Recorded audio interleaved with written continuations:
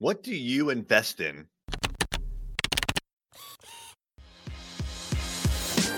Hey there, I'm Eric Olson.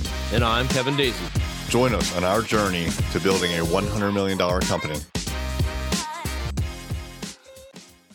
What's happening? My name is Eric J. Olson, your host of this episode of Journey to $100 Million.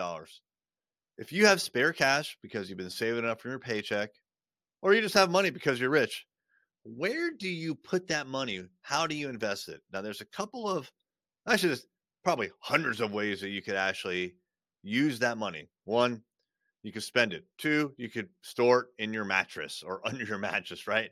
Probably not the best place to put money. Three, you can just leave it in a bank account. Now, the problem with a bank account is you won't earn hardly anything in interest. Right now, our business banking account is earning 0.12% interest. I mean, it's practically zero.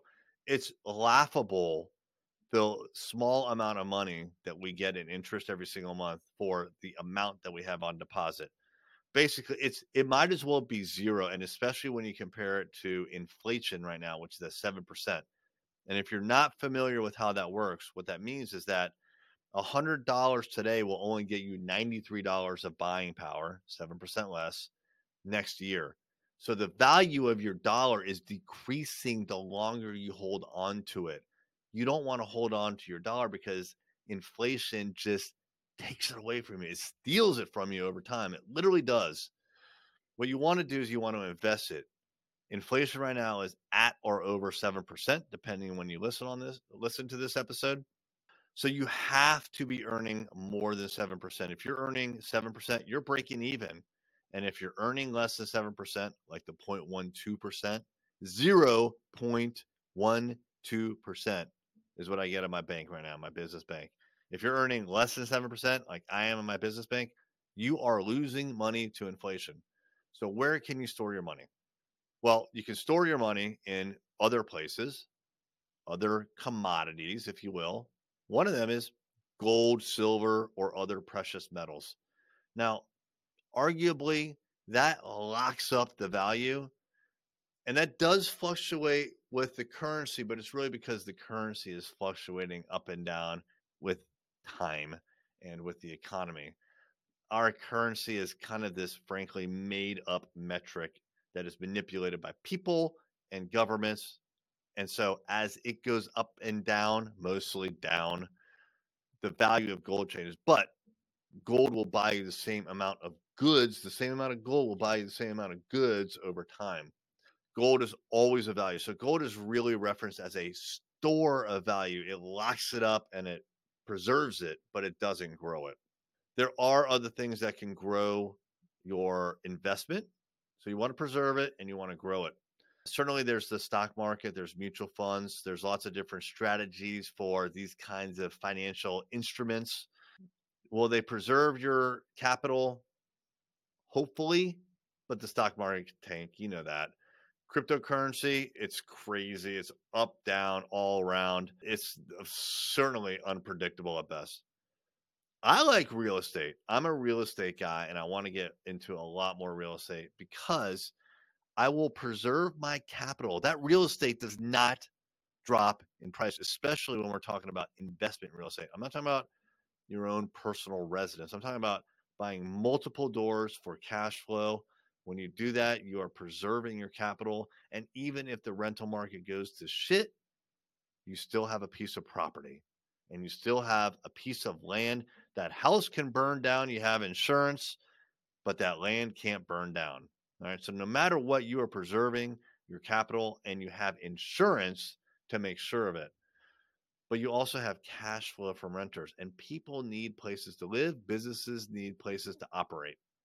That's just a fact of life. That is not going away with the metaverse. I'm sorry. I'm in a commercial office building right now, our office.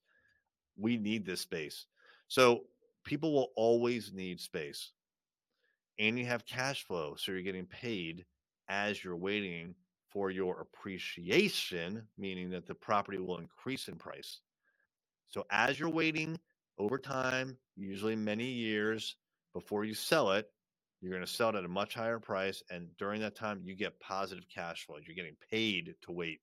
And then lastly, the thing that I love about real estate that is hard to find anywhere else is you have depreciation, which is basically a legal tax loophole. There's nothing wrong with this. It's widely known and widely used, but you get to write off the depreciation of the building over time. It's between 30 and 40 years, roughly, depending on the kind of real estate, commercial or residential. But the government lets you take a tax deduction because it deteriorates over time. And you get to write that off of the income that you make. It's incredible. So I said before, you're getting paid cash flow every single month with real estate, but you also have this depreciation line item that you put on your taxes. So let's say, just as an example, you make $50,000 a year in positive cash flow, but your depreciation on your buildings, let's say you have 3 buildings and it's $10,000 each. I'm just making this up as I go. So that's a total depreciation of $30,000. So the $50,000 in cash you received and put in your pocket is offset by $30,000 of fake made up depreciation. So you only pay taxes on 20 grand. It's incredible. You can't do that with the stock market. You certainly can't do that with cryptocurrency, and you can't do that with gold. For that reason, all those reasons, I really like real estate and I'm going into it heavy. I am saving for my 3rd investment property, and I'm studying for real estate syndication. Syndication is where a bunch of people pool their money together and they go buy something bigger than they can buy on their own. That's where I'm going. It's going to take me some time to get all the knowledge together, get all the paperwork together, but I will be syndicating real estate deals very, very soon. If you're interested in real estate, if you're interested in growing your business, or if you're interested in real estate syndication, start following me on Instagram. You can find me there at eric.j.olson. That's ERIK .J.OLSON. Find me there. I'm going to be posting about these kinds of things a lot more in the future. And DM me. Tell me that you heard about me through this podcast, The Journey to $100 Million. I would love to hear from you. If you like this podcast and you know a lawyer who wants to grow their law firm practice, tell them to check out ArrayLaw.com. Array Digital exclusively serves managing partners who want to aggressively grow their law firm. ArrayLaw.com.